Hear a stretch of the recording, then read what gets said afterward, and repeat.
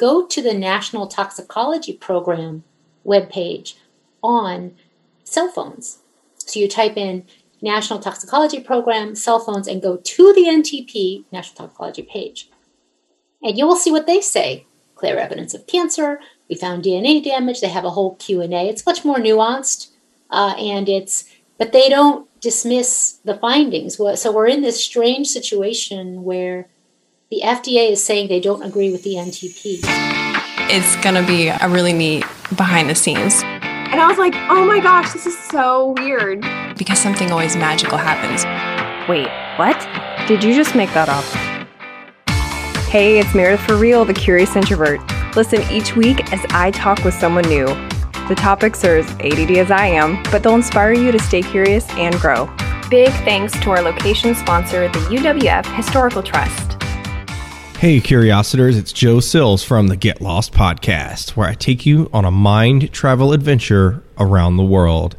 If you love stories from National Geographic and Discovery Channel, you'll dig the Get Lost podcast, where we interview actors, writers, and crew members that travel the globe in search of adventure.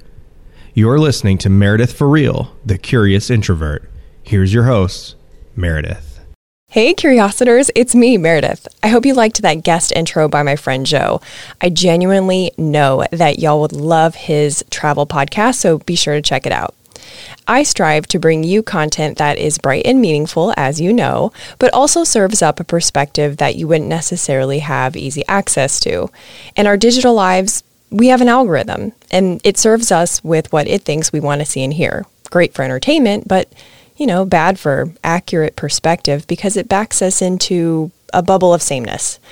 And in our real lives, we have routine and human nature, which also lends us to gravitate towards repetition and like-minded people. So seeking out other vantage points doesn't exactly make the to-do list. So that's what I try to offer here, new perspective in an entertaining and 30-minute commute-friendly format. This episode was months in the making, and I sought out the most evidence-based resource I could find on the subject of cell phone safety.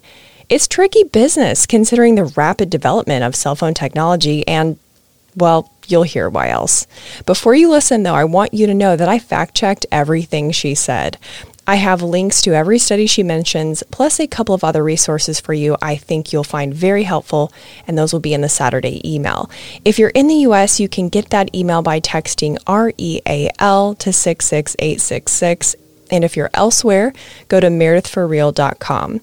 If you're listening past the week that this airs, no worries. When you subscribe to the emails, I'll send you a link to all of the archived ones too, because I'm nice like that. If you're already getting my emails, you're probably a loyal listener, and for that, thank you. I've recently heard there are 2.5 million podcasts on Earth, so the fact you choose mine, it's a major compliment. And if you're new here, I'm so glad you're here. I started this podcast in 2019 as a project to inspire people to choose curiosity over judgment. Each guest brings a personal development opportunity along with their story so you can stay curious and grow. There's no particular order in which you have to listen to episodes, so just have a look around and hit play on whatever grabs your attention. All right, enjoy the show. In the 1990s, the most affluent of us traded our beepers for smaller size cell phones. Then in 1998, the first downloadable content came onto the scene, the polyphonic ringtone. In 1999, Nokia came out with the first phone with a web browser. With cell phones comes nostalgia. But do they also come with health risks? My next guest is the executive director of the Environmental Health Trust, an environmental think tank that publishes research and educates policymakers on environmental health issues. Today, she's going to share insight into the known and unknown health impacts of EMFs and how we can live in a modern world minus the tinfoil hats. Policy analyst, clinical psychotherapist, survivor of teenage parenting, Theodora Scarato. Thanks for coming. Thanks so much. Well, let's open up with some definitions, and please feel free to talk to us like we're fifth graders. Not those smart fifth graders that are on a TV show, but like the slow ones. So what are EMFs? EMFs stands for electromagnetic field. And with that many syllables, When I first heard it, I will admit, I was like, what in the world is that? I went into social work, as you noted, not physics. But there are invisible signals that are everywhere. We all know what X-rays are. X-rays, atomic bomb radiation. These are ionizing types of electromagnetic fields. What I am talking about are EMFs, or electromagnetic fields, that are non-ionizing, thought to be harmless for many, many years, considered to be only harmful if they heat things up. In fact, your microwave oven uses an electromagnetic field to heat your food. And cell phones are two-way microwave radios, actually. They use microwave radiation, but at very, very low levels, much lower than would heat your food. Obviously, you don't want to heat your brain, right? So the way that the government set our limits in 1996, which is 26 years ago, was by setting limits that don't heat tissue, don't cook tissue. So what we're involved in at Environmental Health Trust, in addition to a lot of other environmental exposures, is electromagnetic fields which are non-ionizing, like your cell phone, your Wi-Fi, your Bluetooth. Let's give you some more examples. Your smart speaker, your smart watch, everything's smart. Cell towers, small cells, 5G, all of those use invisible electromagnetic fields to communicate. And the limits that we have were based in 1996. They have not changed since. So if you think about it, you're in your car. Would you drive in a car with safety standards that had not been reviewed by experts for 25 years? Probably Would you ride in an airplane? No. That hadn't been even looked at, where they hadn't even looked at the safety measures in place for 25 years? And that's where we are with this issue. And what's the tipping point for when these exposure levels become harmful? Well, what we have been advocating for is to identify, is to come up with, by our federal health and safety agencies, what are proper safety standards? Because the standards we have are absolutely irrelevant. They're only based on heating tissue. They're not based on chemical changes, biochemical changes that have been found in scientific, published science, credible science. There's been cancer found and memory damage and many other effects. And there really needs to be just a robust review, like reviewing everything, kind of like when you go to the doctor and they ask you all those questions to make sure they're not missing anything. You know, what's really going on with you? What are your symptoms? In the same way, we need an evaluation of this issue to set proper safety standards, because right now it's like we have a 200-mile-an-hour speed limit that we're allowing all of this into our environment without really looking at the issue and setting safety standards that protect people and birds and bees and trees. So you're saying that the health impacts are measurable, but the studies aren't being done? Oh, so there are many studies that have been going on for decades that have found effects that are not heating effects. They're not the microwave oven heats the tissue, and those studies have been attacked, actually, by powerful groups. Even our own U.S. government did a $30 million study with rats, the National Toxicology Program animal study. That was nominated by the FDA in order to understand what effects might be in humans, because, of course, you wouldn't want to experiment on people. You wouldn't want to expose people and then see what happens, certainly not children. So they did this study, they found cancer, and they also found DNA damage in animals that were only exposed for 14 to 19 weeks. And that has been attacked as being irrelevant, but we test drugs with animals. We are advocating that this study, the findings from that study, in combination with the other studies that have looked at people who use cell phones, that there be a risk assessment done to take that data and identify, figure out what level then do we set to protect humans. It's something that they do with a lot of other animal studies, but they haven't done it with this one. Instead, it's been stated that it's irrelevant, and it wasn't developed because it wasn't going to be useful to people. Kind of a long story, but you can go to our website and learn more about that. There's research showing oxidative stress, which can affect all different aspects of your ability to be resilient. If you have other health issues, you don't want to have a lot of oxidative stress all the time in your body. Over time, that can lead to a myriad of effects. Right. We know that children are more, also we have to think about children. So children absorb more radiation compared to, they're more exposed compared to adults from the same device because they have thinner skulls and they are more conductive. Their tissues are more conductive to non-ionizing electromagnetic fields or wireless radiation. And they also have rapidly developing brains, so they will be more affected. So when you think about what's a safe level for children, there was a study that was just published that was by Environmental Working Group saying the limit we have needs to be stronger by 200 to 300 times what it is. 200 to 300 times for kids? Yeah. Yes, because the limit that we have is not protective. Like, that's how bad our limits are. They are outrageously set too lenient. And other governments in other countries actually have limits that are much lower than the U.S. So we are among the highest in the world in terms of what we allow from cell towers, what we allow just swimming around in the air. I have a question about that rat study. I went to the FDA website and I went to the WHO website.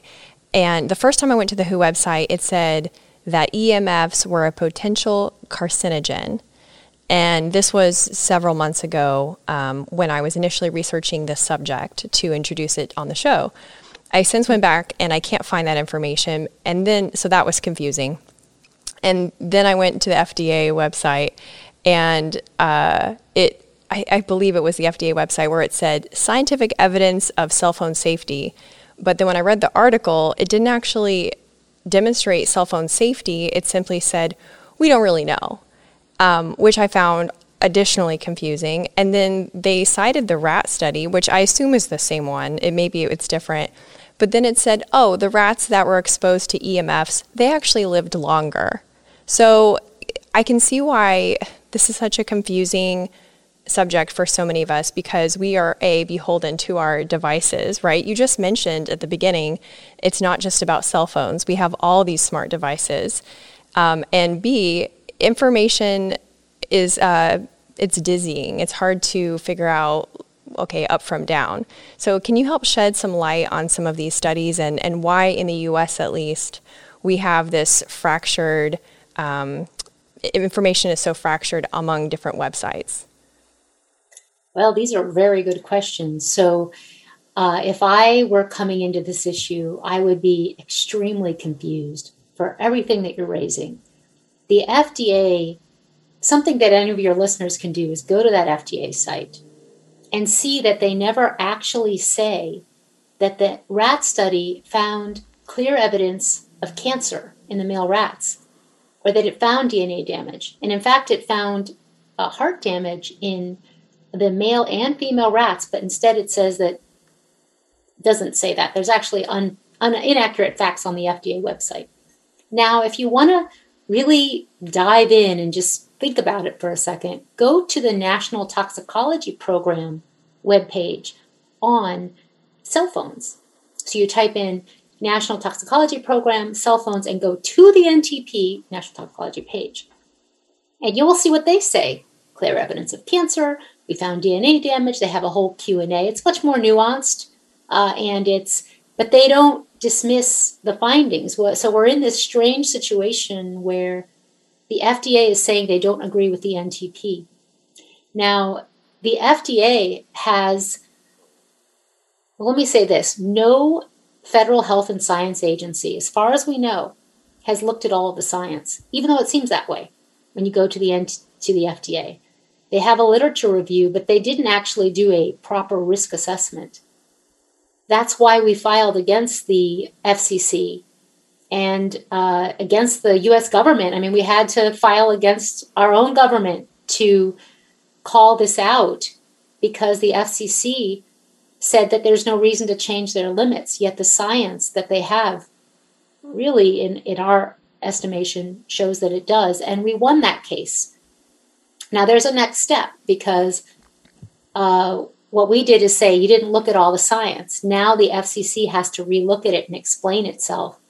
And, I don't know where they're going to get their information from. That's why we're asking them to reopen, to really look at everything. Because there has been, the EPA was defunded from looking at this in 1996. The EPA has not been involved. And I was shocked to learn that when I learned about this issue myself. So the information is fractured because the way that it's even being researched is fractured? Well, in 2015, the Harvard put out a report calling the FCC a captured agency, captured by the industry that it's supposed to regulate. We have this situation where people in our government agencies that are supposed to protect us are in fact former executives of that very industry, as you can see from the FCC. The Harvard report, Captured Agency by Norm Alster, also talked about how there's so much money going into Congress. I mean, why are our elected officials not doing anything? Well, there's so much money at stake here, financing our elected officials, as well as going into these campaigns that make us all, I mean, have you not seen a 5G ad? I get them all the time. And it seems like it's the next best thing, and it's going to bridge a digital divide, solve all our problems, and help education. But the data doesn't show that it actually is going to do any of those things. But that is what people think from what they see and hear online by paid information. And 5G is a combination of frequencies. Can you explain, again, in fifth grader mode, what 5G is? Because we're a little confused why we even need it. I was having some conversations about what we were going to talk about just with some people in my life. And they were like, do we need 5G? I'm good. Myself, everything works fine. Do we really need it to be faster? Why are there more towers everywhere if it's more powerful? A lot of it isn't. Again, a lot of it is confusing. So first explain what 5G is, if you don't mind. Hey everyone, just a quick interruption to show gratitude to our sponsors and give you some special deals. The UWF Historical Trust. We shoot the show at the Museum of Commerce and the Pensacola Museum of History. And it's not just an amazing step back into the 18 and 1900s, but it's an event space too. And because they love creative collaborations and have spaces for all party sizes, they're pretty much the perfect venue to make your event stand out. So if you need a unique space in downtown Pensacola, take a look at historicpensacola.org. And if you want to tour one of the 12 museums, get your tickets in person so you can show the agent one of my emails and get $2 off an adult ticket. Get emails by texting REAL to 66866. It seems like no one can agree on anything nowadays, but I have found the unifier to unite us all. Mosquitoes suck. Mine were so bad, they were in my car. Have you ever tried to swat a mosquito while driving? Not advised. Insect has been great because they guarantee their work and pollinator care is always top of mind. If you live in the Florida Panhandle or the Gulf Coast of Alabama, give them a call, ensec.net. Now back to the show. So 5G is a term that's actually being used for many things, but it's being used to defend the rollout of thousands of new short cell towers that are going up in communities. If you just type in 5G in your town or your state, you'll see it's being stated that we need 5G in order to tie together the Internet of Things. It's the faster, smarter service. And people are literally waking up to new cell towers in front of their homes. So it's in neighborhoods. They're called small cells, but they're short cell towers. being built in neighborhoods. And we're being told that we need it. And a lot of people are saying, well, do I need it? My phone works fine. It's actually for companies, things companies are trying to do. They have networks and things that don't even have anything to do with our cell phones that are being implemented in communities or tested, and 5G is being used for that. So it will mean the current frequencies we have now, the kind of technology we have now for 2 and 3G cell phone frequencies. I haven't talked about frequencies, but the kind of non-ionizing radiation frequencies used. It will also use newer, higher frequencies that have never been used commercially in this way. And that has created a situation where many scientists are saying, look, first of all, we have a problem with the current frequencies, and that's going to increase the exposure in your neighborhood, in your home, in your the yard, in front of your house, your backyard. And then they're adding in higher frequencies that can have different effects and have not even been tested for long-term safety. And there is science showing impacts to bacteria, impacts to a different absorption to insects, and other effects which should cause us to take a pause. That's why thousands of scientists have been asking to pause 5G until safety is assured. So what other kind of health impacts do EMFs cause? All the studies that I read were about cancer because it was like holding your phone to your head. But I thought, I don't know anybody that talks on their cell phone. We all have it in our back pocket, or we're texting. Some people put it in their shirt, their front pocket. So have there been any studies on other impacts, and what are those?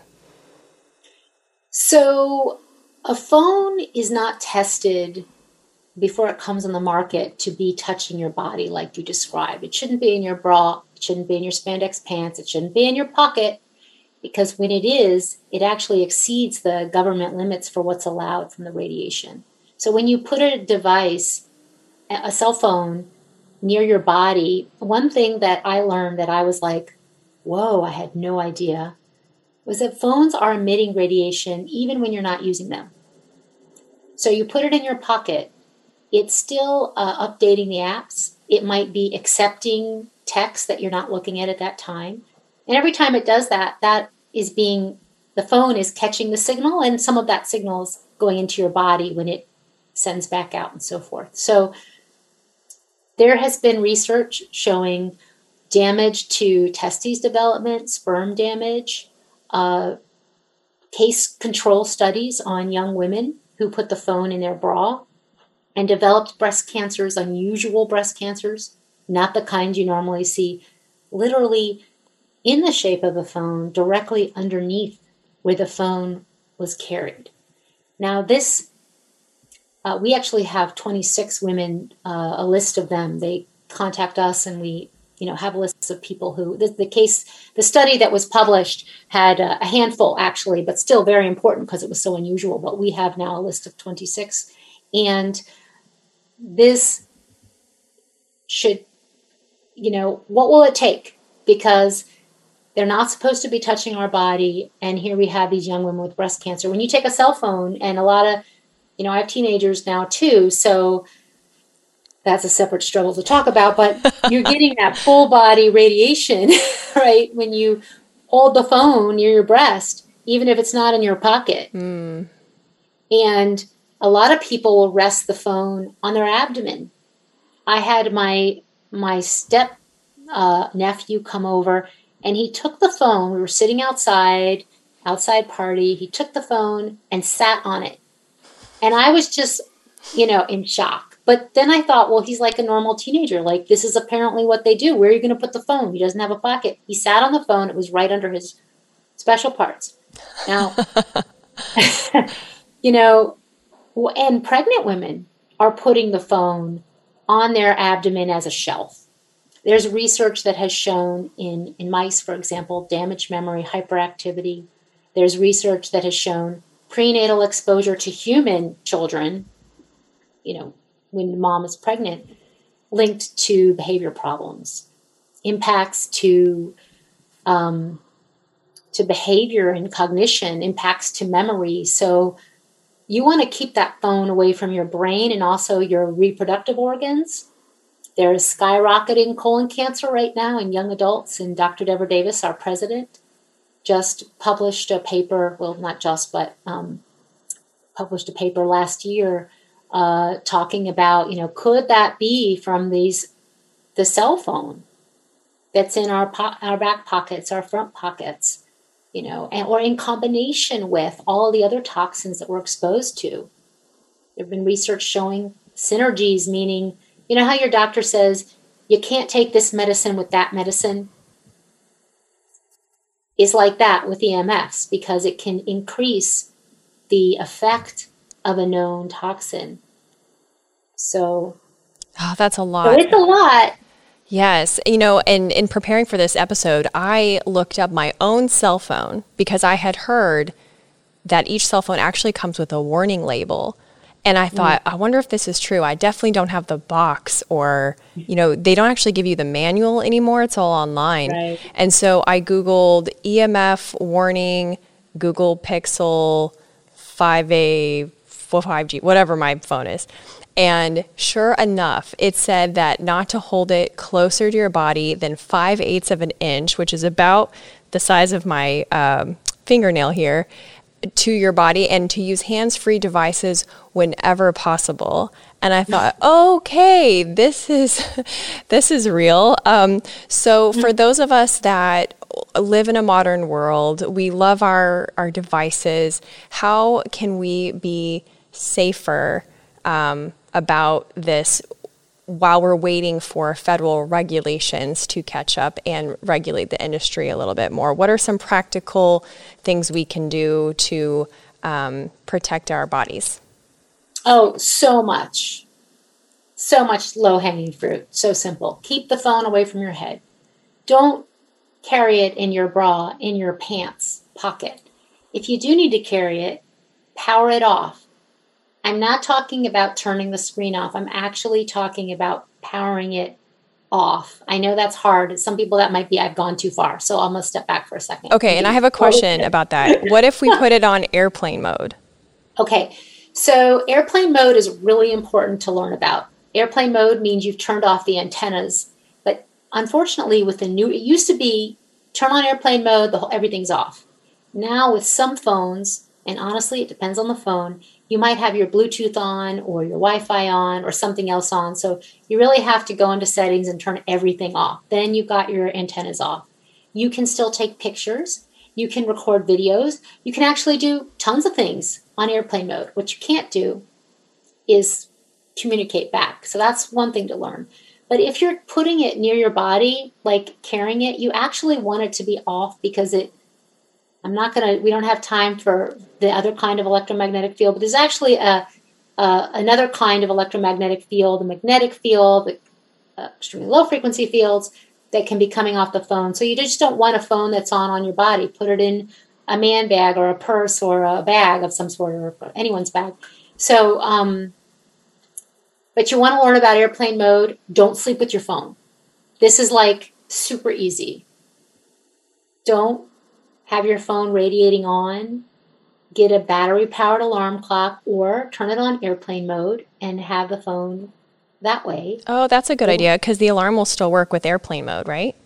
Right. Like, I don't even know. That's how bad this is I'm just so used to having it on all the time, right, that when I began researching this, I was like, okay, it's on airplane mode and it's in my pocket. And then I went for a walk and I put it in my leggings, as one does. And then I realized, well, crap, I didn't download the podcast episode I wanted to listen to. So now it was just a totally different way of thinking. What about Bluetooth, like Bluetooth earbuds and headphones and stuff like that, and mouses and keyboards? Yeah, whenever you can, use a wired mouse, not a wireless mouse. Instead of Bluetooth or any kinds of wireless anything, you want to use a AirTube headset, or really put it on speaker when you can. And then, so speaker is better than a wired earpiece, actually, because sometimes some radiation can travel up the wire. So there's something called an air tube headset, but using it on speaker, setting it here on speaker is great. You just gave like best tip ever, which is pre-download things. If you're going for a walk, pre-download your podcasts, pre-download your movies. Don't live stream things. That way you're not having that constant signal. Don't use a cell phone in the car. Super important, right, for safety. I know people just are not doing this driving around. I see it all the time, but unless there is an emergency, it can wait, really. And you actually get more radiation in the car because the metal surroundings bounce everything around. Oh, wow. I didn't even think about that. That is very damning to these new cars that come with built-in Wi-Fi. These are all the challenges that we're trying to address with some new research to really capture what is the exposure to people. I do know that if you're in a rural area and you're driving, every time your the phone is checking in with a new cell tower, like you're driving, your phone is always saying, "Hello, new cell tower." The cell tower says hi back. It's a handshake. Every time you do that, it'll peak. The radiation will peak, even if you're not using the phone. Because remember, the phone always knows, the cell towers always know where the phone is, as long as the phone is on. And that's through signals. So you want to have the phone off in the car. And it's kind of lifestyle change in some ways. I mean, first step, clean out your nighttime. Mm-hmm. Easy. Oh, don't charge. Don't have the phone charging near your head. Oh, interesting. Which is would be supporting the idea to maybe go to a battery alarm clock. Well, I've been researching this for a few months, so I'm really excited that we're finally talking about it and making small changes myself for several months. And that was the first one. Well, no, that was the second one I made. The first one I made was to put our Wi-Fi on a timer so that from like 11 or midnight to 6, it's not on. But then I got a $10 alarm clock from Amazon that had a battery. It's not even plugged in. And I kind of like it. So it's not, so I charge the phone in the other room. What about EMF protective clothing? Or I've got some friends that put special stickers on their phones, and I'm just not too sure about any of that. Is any of that been proven to be effective? There are so many things on the market that we have not necessarily found things to be as protective as is put forward. And we really don't speak on those except to just caution that what we need are, if the government would just accept that this is a thing and we have to address it, then we could have standards for judging what works and how it works. And until we have that, there isn't any uniform way. All the companies say, well, our science shows that this is doing this. Well, how do we judge if there's not standards that we have? Like, for example, it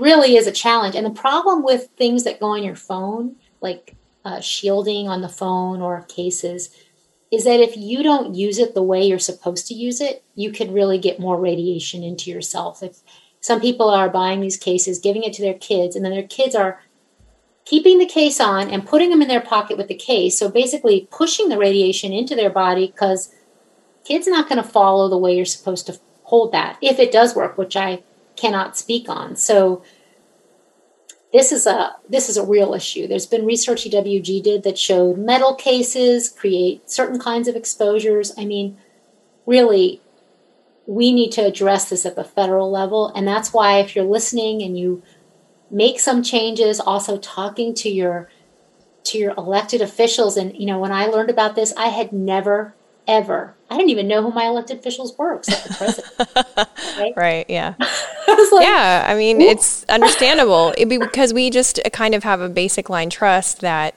they're handling it. And yeah, I relate to that feeling. As we wrap up, is there a way that listeners can learn more about the organization and maybe more practical tips to protect themselves while we wait for the government to catch up? Yes. So Environmental Health Trust, EHTRUST.org. please sign up for our newsletter. We send out a newsletter at least once a month. We also have pages on how to reduce exposure at home, more how to reduce from your cell phone, like turn off apps that aren't active. We have a YouTube channel. We're on all social media. I know there's addiction problems with social media, but we have to use the highways that we have to share the information, and we're trying to raise awareness. And we have tips from the American Academy of Pediatrics, from doctors. We have science, ehtrust.org. Perfect. Thank you so much again. This was amazing. I appreciate you. Thank you so much. Thanks for listening. If you want to fact check my guest, be sure to subscribe to my email list where I provide cliff notes to each episode, plus clickable resources. I've got links to the rat study she mentioned, the Harvard paper calling out the FCC, and more. Text REAL to 66866 or go to meredithforreal.com. And if you liked this episode, you'll also like the one about digital privacy, episode 80. Stay tuned next week when I talk with a journalist who discovered the real story behind why we believe eating fat causes heart disease. Talk to you then.